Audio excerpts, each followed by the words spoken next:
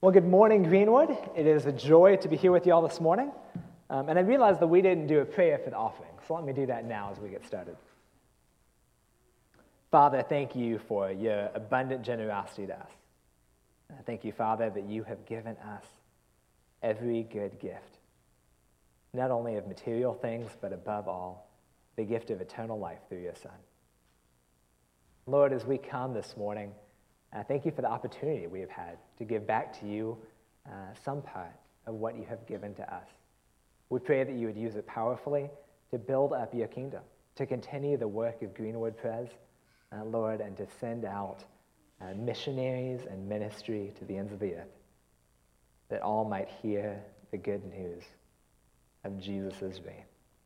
In Jesus' name, amen. Well, this morning, we are going to be in Mark chapter 1, if you will turn there in your Bibles. And while you go to Mark chapter 1, I'll give a heads up that I have not preached in English in the last 4 years. And so if I start speaking Spanish, I've told those in the sound booth to wave me down and give me a heads up. I don't know what language is going to come out, so we'll see. We'll be in Mark chapter 1. A sermon is going to start in verse 21.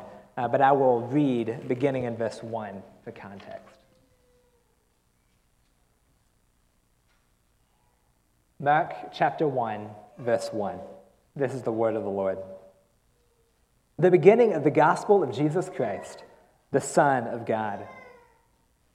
As it is written in Isaiah the prophet, "Behold, I send my messenger before your face, who will prepare your way.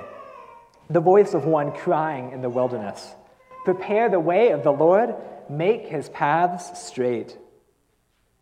John appeared, baptizing in the wilderness and proclaiming a baptism of repentance for the forgiveness of sins. And all the country of Judea and all Jerusalem were going out to him and were being baptized by him in the river Jordan, confessing their sins.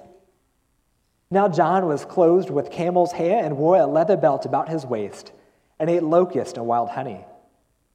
And he preached, saying, "After me comes he who is mightier than I, the strap of whose sandals I am not worthy to stoop down and untie.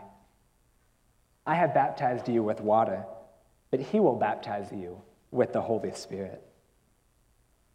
In those days, Jesus came from Nazareth of Galilee and was baptized by John in the Jordan. When he came up out of the water, immediately he saw the heavens opening and the Spirit descending on him like a dove. And a voice came from heaven, "You are my beloved Son. With you I am well pleased." The Spirit immediately drove him out into the wilderness, and he was in the wilderness 40 days, being tempted by Satan. And he was with the wild animals, and the angels were ministering to him. Now after John was arrested, Jesus came into Galilee, proclaiming the gospel of God and saying, "The time is fulfilled, and the kingdom of God is at hand. Repent and believe in the gospel." Passing alongside the Sea of Galilee, he saw Simon and Andrew, the brother of Simon, casting a net into the sea, for they were fishers. And Jesus said to them, "Follow me, and I will make you become fishers of men." And immediately they left their nets and followed him. And going on a little further, he saw James, the son of Zebedee, and John, his brother, who were in their boat mending the nets. And immediately he called them, and they left their father Zebedee and the boat with the hired servants, and they followed him. And they went into Capernaum, and immediately on the Sabbath he entered the synagogue and was teaching. And they were astonished at his teaching, for he taught them as one who had authority, and not as the scribes. Immediately there was in their synagogue a man with an unclean spirit, and he cried out, "What have you to do with us, Jesus of Nazareth? Have you come to destroy us? I know who you are, the Holy One of God." But Jesus rebuked him, saying, "Be silent and come out of him." And the unclean spirit, convulsing him and crying out with a loud voice, came out of him. And they were all amazed, so that they questioned among themselves, saying, "What is this? A new teaching and with authority. He commands even the unclean spirits, and they obey him. And at once his fame spread everywhere throughout all the surrounding region of Galilee. This is the word of the Lord. Let's pray. Father, thank you for giving us your word through your Son. You have written down in a book the words of life. We pray this morning that you would open our hearts, open our ears, that we might hear and receive. The message is spiritually discerned. We can only know it if you speak it to us. Lord, and for the servant delivering the message this morning, and Father, would you help me to speak not as a scribe, not as one who repeats the words of men, but would the words that come out of my mouth be those of you? Would they come from your word this morning? And would you speak here to all of us, that we might hear, that you might open our hearts to receive it, to be changed by your word, because your voice has power.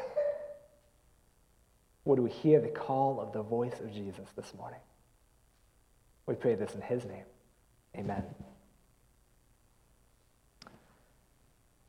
So Jesus comes and he arrives there at the synagogue, and the impact on that is probably a little bit surprising to us.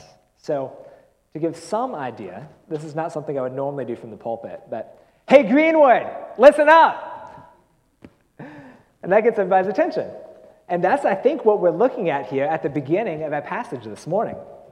It says that Jesus, in chapter 1, verse 21, it says that when he arrives, he immediately came into the synagogue and was teaching. And the people were surprised. It was not what they were expecting to have happen that morning. And even though y'all don't know me, you're listening. Because you recognize that the Word of God has authority. You recognize it's not about what I'm saying, it's about what the Bible says to us this morning. Because whenever someone is preaching, you know that to the extent it's from the Bible, to the extent that the preaching is the message of the gospel, that it has authority. And that the Bible talks about the Word of God in several different ways. 3 different ways we see the Word of God used in Scripture. And the first of that is the Bible talking about itself. The Bible says that it is the written Word of God. These are the words that God spoke through his Son by the Holy Spirit for us. This is the Word of God. Every word here in our Bible is breathed out from the mouth of God. And second, the Bible talks about the Word of God in the form of preaching. Insofar as preaching is the message of the gospel, insofar as it's based on the Bible, it is the message of the Word of God, the message of the Bible. And the third meaning of the Word of God is who we're talking about. It is the person that we're seeing here in our text. And here in Mark 1, we're coming face to face with the Word of God made flesh in Jesus Christ. We see the Word of God with skin on, living among us, God and man in Jesus. And what we see is that the Word of God in the Bible has authority because Jesus has authority. This is the word of Jesus. Not just the red letters in some versions that highlight particularly the words of Jesus, but all of this Jesus spoke. Some of it he spoke out of his mouth as a human being. Some of it he spoke through his Holy Spirit by the prophets. But all of this is the Word of God. It's his message. And Jesus doesn't just have authority, Jesus is authority. Jesus is sovereign. It's an attribute of his character. Jesus is all-powerful. He has all authority. It's who Jesus is. And so when Jesus says, listen up, we listen. And our text this morning is going to show us 3 different ways that Jesus speaks with authority. 3 ways Jesus speaks with authority. Jesus teaches with authority. Jesus judges with authority. And Jesus acts with authority. Jesus teaches, Jesus judges, and Jesus acts with authority. And so first, we see that Jesus teaches with authority.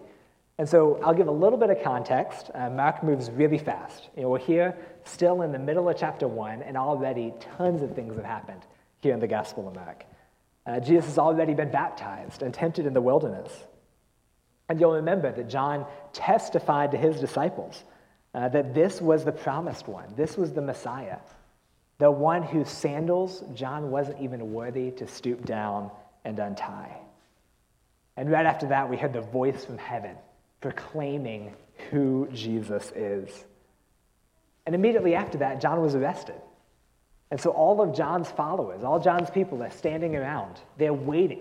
John said something big was going to happen, and they're waiting to see what it is. They know that something's coming. And then right before this passage, it says that Jesus came back to Galilee, and Jesus was preaching the gospel. And he called Peter and Andrew and James and John away from their fishing nets. And then finally, here in verse 21, we get to the story. We've been waiting for something big in these first verses of chapter 1 of Mark, and finally we see what it is. And they went into Capernaum, and immediately on the Sabbath, he went into the synagogue and was teaching.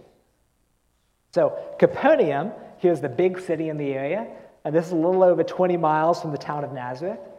Probably this is the city where Peter and Andrew and James and John were from. And a few of these people here in the synagogue had probably heard of Jesus. He was the new teacher from down the road. And he has a few young men from the city who just left everything to be his disciples. And so Jesus is showing up in the synagogue. They've heard who he is, but it's still an impact when he arrives. And a quick side note, it mentions here that immediately on the Sabbath, it's talking about the Sabbath. And we often err in two different ways on the way we think about the Sabbath. Often we just do whatever we want to on Sunday. We might give Sunday morning, okay, we'll go to church, but the rest of Sunday is best to do what we want to with. Or, in some circles, we might treat the Sabbath day as a day for us to be really careful about strictly keeping a list of rules of all the things we're not allowed to do on Sunday. Right? You've probably heard someone at some point or other give the list of things that you're not allowed to do on Sunday. And Jesus shows us a third option here. Jesus shows us that he is honoring the Sabbath with kingdom work. He goes and he's teaching and he's working for the kingdom of God on Sunday. So what do I have to do on Sunday? And what are the things that I can get away with doing on Sunday? Are both the wrong question. The right question is, how can I most enjoy Jesus today? How can I rest in Jesus today? How can I help other people enjoy Jesus and rest in Jesus today? So that's a side note about this being the Sabbath. But jumping back into a text, verse 22, it says that they were astonished at his teaching. But he taught them as one who had authority and not as the scribes. If you're a scribe, this probably hurts. Jesus is teaching differently from the scribes. And the people are astonished when someone comes to them who actually knows how to teach the Bible. Because apparently the scribes didn't actually know how to teach the Bible.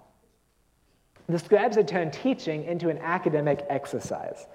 We have some copies of Leviticus from the followers of the scribes. Many of our Old Testaments that we have today, the oldest copies of it, are from the followers of this group of the scribes and the Pharisees. And it's very interesting. For instance, in Leviticus, they put all sorts of other markings to help study. Think about, like, if your Bible might have some footnotes or some study notes in the margin. The scribes had all sorts of footnotes and margin notes to help study the Bible. But the kind of notes they made were things like, which is the middle word in the book of Leviticus? I would hate to be that scribe. Some poor scribe, that was his career, was going through the book of Leviticus and counting every word to make sure that they had correctly identified what is the middle word in the entire book of Leviticus. They knew the Bible. They studied the Bible in detail, but they missed the point of it. They missed the message. Something else the scribes did is they very carefully cited all of their sources. Now, not to say that plagiarism is good, but they had missed the point of the message because they were just trying to show off how much they had read about the message. And so they would say, Rabbi so-and-so said this about this passage, and Rabbi so-and-so said this about this passage. And they would miss, what does Jesus say about this passage? What does God intend in this passage? And the Greek word that's translated authority here in Bibles, English Bibles, that appears various times in Mark 1. This Greek word translated authority means to have a right to speak or act in a situation without looking or waiting for approval. To have a right to speak or act in a situation without looking or waiting for approval. That's what Jesus is doing. Jesus is teaching with authority. He says, I don't need to cite my sources. I don't need to wait for your approval. This message is the truth because this message was given by God. And that doesn't mean that human authority doesn't exist. God also tells me that I should submit to the leaders of the church. And so if the session of GPC told me, son, you better sit down, that's heresy, then I better do it. But insofar as the message of the Bible is what people are teaching, it has authority. And we don't have to wait for people to give us permission to tell others about it. Teaching with authority says this message is true. This message is the word of Jesus, and it has to be obeyed. And to teach with authority, therefore, means that we have to be teaching what the Bible says. And to apply this to our lives, this is not just for pastors preaching from the pulpit to have a chance to teach what the Bible says. This is for everybody who knows God. If you know Jesus, you can tell other people definitively, authoritatively, who is Jesus. An example, it would be like a man who edited his lifelong best friend's autobiography. And so if he was going to lead a book study as the man who had edited his lifelong best friend's autobiography, he could speak authoritatively to what each passage in the book meant. If there was a question in the book study about, well, you talked about this event, like what happened in the guy's life at that point? He could say, hey, I can explain it. I can tell you about it. I was there, or I heard about it in person from my friend. I know exactly what that is. A man who had edited his lifelong best friend's autobiography has two things. One, he really knows the book. He's studied it. He's communicated it. He's read it. He knows it.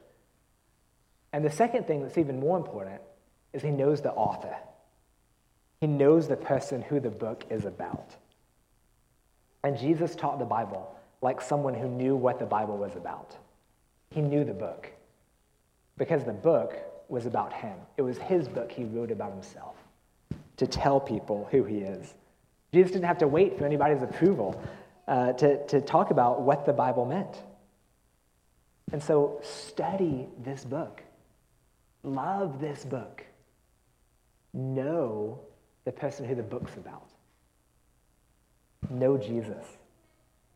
And then you can tell other people about it. If you're talking to one of your coworkers, if you're talking to a neighbor, you don't have to say, well, my pastor says whatever, or, well, I know this is a kind of tricky, controversial issue, but the thing that my church says about it is, no.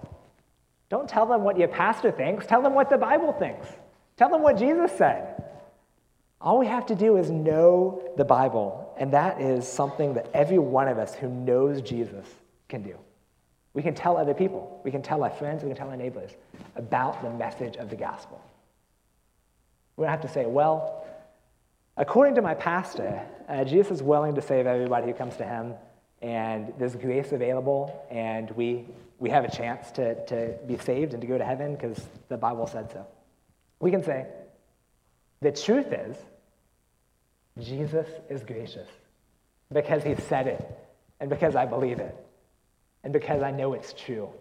And he has told me, and I know him, that he's willing to receive everyone who comes to him. That should give us boldness in the way in which we speak. And not only does Jesus teach with authority, but Jesus also judges. When Jesus speaks, he judges with authority. Look with me at verses 23 and 24. It says, immediately there was in their synagogue a man with an unclean spirit. And he cried out, "What do you have to do with us, Jesus of Nazareth? Have you come to destroy us? I know who you are, the Holy One of God." And so Jesus is coming to the synagogue. This is the very beginning of his teaching ministry. First time, perhaps, that he was teaching in the synagogue. And from the get-go, he has a demon show up to cause a disturbance in the sermon. Now, I, for one, am very glad that in my first sermon, I did not have a demon show up to cause a disturbance. But that's what we're seeing here. How rude. But look, he calls two different names. He says two different names or descriptions about Jesus. First, he says he is Jesus of Nazareth. And this is probably to discredit Jesus. He is from Nazareth. This is the podunk town, down the road. Head out of Capernaum. Turn 15 miles to the left to go to Cana, and then you'll turn right and you'll pass Nazareth and 15 miles there. This is out in the middle of nowhere. To use an illustration that perhaps people in Greenwood recognize, this is due west. You don't get to due west by accident, right? This is out in the middle of nowhere. And so they're saying, he's from Nazareth. He's from due west. He's not from the city. He's not from Bethlehem, where it's promised the Messiah would be from, although he was, but the demon didn't say that. He's not from Jerusalem, the capital, the center of everything, the religious center, the place where the temple was. He's from Nazareth. Nazareth. And so this was intended to discredit Jesus. And second, he calls him the Holy One of God. This demon-possessed man says that Jesus is the Holy One of God. And this is also a true statement, but meant in a twisted way. I would think that if a demon wants to convince people that you are not holy, there's probably little he could do better than to call you holy. It is a true statement, but typically when demons start talking about people being the Holy One of God, we don't tend to trust them, right? And so the demon is saying a true statement, but with the intent of discrediting Jesus. And that's why Jesus in the next verse tells him to be muzzled. In that translation here that I read from, the ESV, it says, "Be silent." I really like the Greek there. Literally, it is "be muzzled." Get a muzzle stuck on you, like a dog that's yapping. We get that. Whenever your neighbor has a little yappy dog, a Yorkie or something like that just won't stop making noise. It's like, can you make it be quiet? It says, "Be muzzled. You're annoying me. Stop it." You're not promoting the truth. And then do you see what the demon said? "Have you come to destroy us?" This demon knows who Jesus is. The demons knew every single time we see them in the New Testament exactly who Jesus was. Because they remembered being kicked out of heaven by Jesus. Jesus has authority, and they knew it. In James, it says that the demons know who God is. They believe God is one, and they shudder. They don't have doubts. They know what is true. And it's terrifying to them.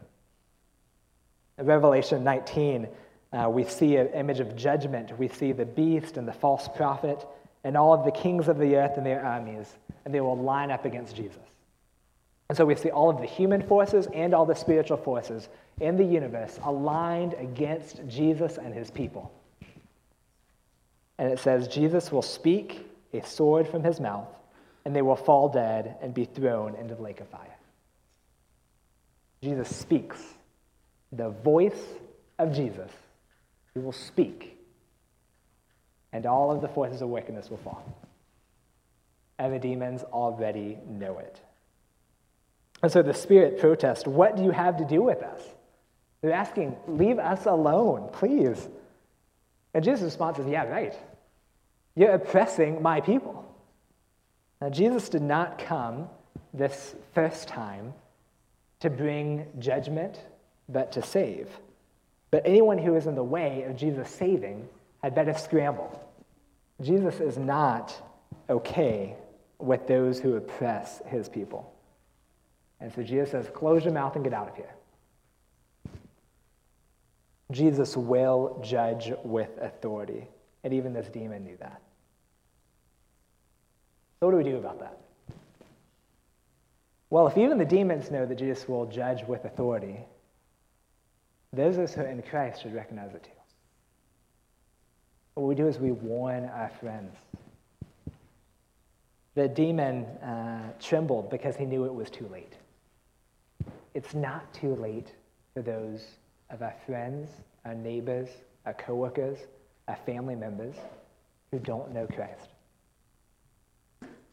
And so the passage would demand that we warn them. We tell them there is a hell. Jesus will judge everyone for our sins. And there is none of us who does not stand guilty and condemned before him. But he's also gracious. Unlike this demon, for us there's hope. And we can tell others about the gospel, to run to Jesus for salvation before he returns to judge. And there's also a message here for those of us who are Christians. And that's that we have tremendous hope. The fact that Jesus will return in judgment is only scary, it is only despairing for those who don't know him. For those of us who are in Christ, there is grace. Jesus judges us righteously with his voice. And he says, you are spotless. You are pure. You are innocent of every charge against you. Not because of what you've done, but because I've already taken the punishment upon myself. Jesus judges with authority, and he judges those who belong to him spotless and righteous with authority. Jesus judges with his speech. And the third way that Jesus speaks with authority is Jesus acts with authority. So we've seen that Jesus teaches with authority, and Jesus judges with authority, and now Jesus acts with authority. And you say, but Andrew, you said that these are three ways that Jesus speaks with authority. Acting is not speaking. If Jesus is speaking, he's not acting. And it's true that for you, speech is usually not an action. And that's because you and I don't have this kind of authority.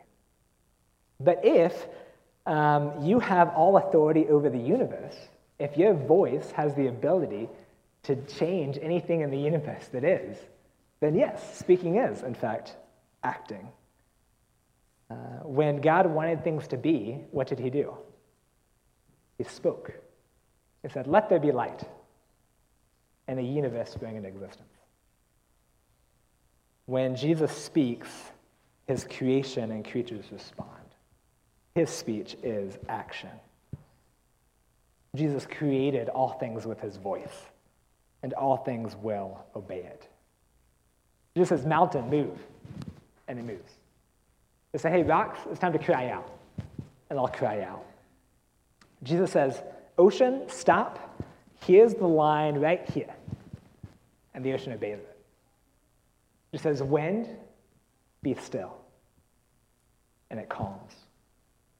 All of creation obeys the voice of Jesus. Jesus says, demon, come out, and be quiet, you're annoying me. And the demon comes out. At verse 26, it says, and the unclean spirit, convulsing him and crying out with a loud voice, came out of him. Jesus gave two commands. He said, come out and shut your mouth. And the demon was forced to obey. Jesus acts with authority. He speaks with authority. His word does something. But you see, when Jesus commanded the demon to come out, it had to do it. But it was really melodramatic as it did it. This is like, one of my brothers was this way. For me, when my mom said, don't touch that as a small child, I was a little bit more defiant. I just touched it. But one of my brothers, if my mom said, don't touch that, his hand would always be about 1 inch away. I'm not touching it. The demon is doing that. He can't disobey Jesus, but he is not obeying willingly, even though he doesn't want to do it. He has no choice. It says that he convulsed the man and cried out, convulsing and crying. The spirit wanted everyone to think that he was big and bad, pretending like he could resist. Jesus told me I had to come out and I couldn't speak, but he didn't say I couldn't shake the guy while I did it. The biggest and baddest forces of hell cannot withstand a single command from the voice of Jesus. This is authority. And the people understood that this act of Jesus was something different. In verse 27, it says, "And they were all amazed, so that they questioned among themselves, saying, 'What is this? A new teaching with authority. He commands even the unclean spirits, and they obey him.'" Sometimes we might read about so many different exorcisms as we read through the Gospels that we forget about what a big deal this is. I expect that probably if anyone in the city had had the ability to do something for however long, however many years it had been that this man had been demon-possessed, they would have done it. No human being had had the ability to do anything about this. This is a fallen angel. This is a being who is a different order of being than us. More powerful, more able, and no one had any ability to do anything about this man who was suffering from this demon. But Jesus commands even the unclean spirits, and they obey him. This new teacher from Nazareth just has to say, "Come out," and his voice acts. And so the people who had previously been astonished at Jesus' teaching are now astonished at his actions. This is teaching with authority. And the passage ends by saying, "And at once his fame spread everywhere throughout the surrounding region of Galilee." And when we understand what's going on, the only surprising thing is that his fame only spread through Galilee. What Jesus has done is something so amazing, something that was supernatural, something that no human being could do. Jesus spoke with the authority of the Word of God. And so we've seen several ways that Jesus speaks with authority. Jesus teaches with authority, Jesus judges with authority, and Jesus acts with authority. Jesus is himself authority. It is his nature. Jesus is authority. But the really odd thing is that for all of the authority of Jesus, you and I break his commands every hour. Think about that. When Jesus says, "Rocks cry out," they cry out. When Jesus says, "Wind, be still," it's still. When Jesus tells demons to come out, they have to fall into line. When Jesus tells the dead to get up, they do it. And when Jesus tells you to give to the poor, even if it costs you some material things, some dining out, a vacation, coffee, a new car, then this is really crazy. Unlike everything else in all of creation, Jesus tells you to do it, and so you don't. Or when Jesus says, "Thou shalt not commit adultery," and whoever looks at a woman with lust has committed adultery in his heart. And this is really strange. Sometimes we do it anyway. Or when Jesus says not to let any unhelpful speech come out of your mouth, but only what is good for building up someone in need, so that it gives grace to those who hear. And so sometimes you and I still boast and gossip and complain and criticize after Jesus gave the command. There are times that temptation comes and we know exactly what it is, and we decide that at that moment, sin seems either more fun or less inconvenient than obeying the authoritative voice of Jesus. And so we decide to sin. But Jesus teaches with authority. And all the rest of creation obeys him. This is who Jesus is. And so may he change our hearts so that we listen when he speaks, and so that we submit ourselves to his authority. We can only do that if he first changes our hearts. And so if you don't know Jesus, this is who he is. He has all authority. And he is calling you to come and to be changed. And for those of us who do know him, but continue every hour to fall short, he says, come and listen to my word. Come and listen to me. Spend time with me. Know who I am so that I can change you and make you like me, so that you will obey the sound of my voice. Let's pray.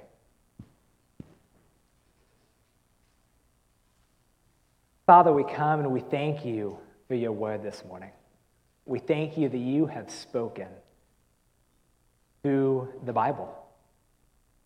You have spoken through the message of the gospel that we learn there. And you have spoken through your Son, who has all authority, who speaks and all of creation obeys. We ask that you would give us hearts of obedience. You would give us hearts that listen to the sound of your voice. That you would help us to love you, and that would flow out following you in all things. We pray all this in Jesus' name. Amen.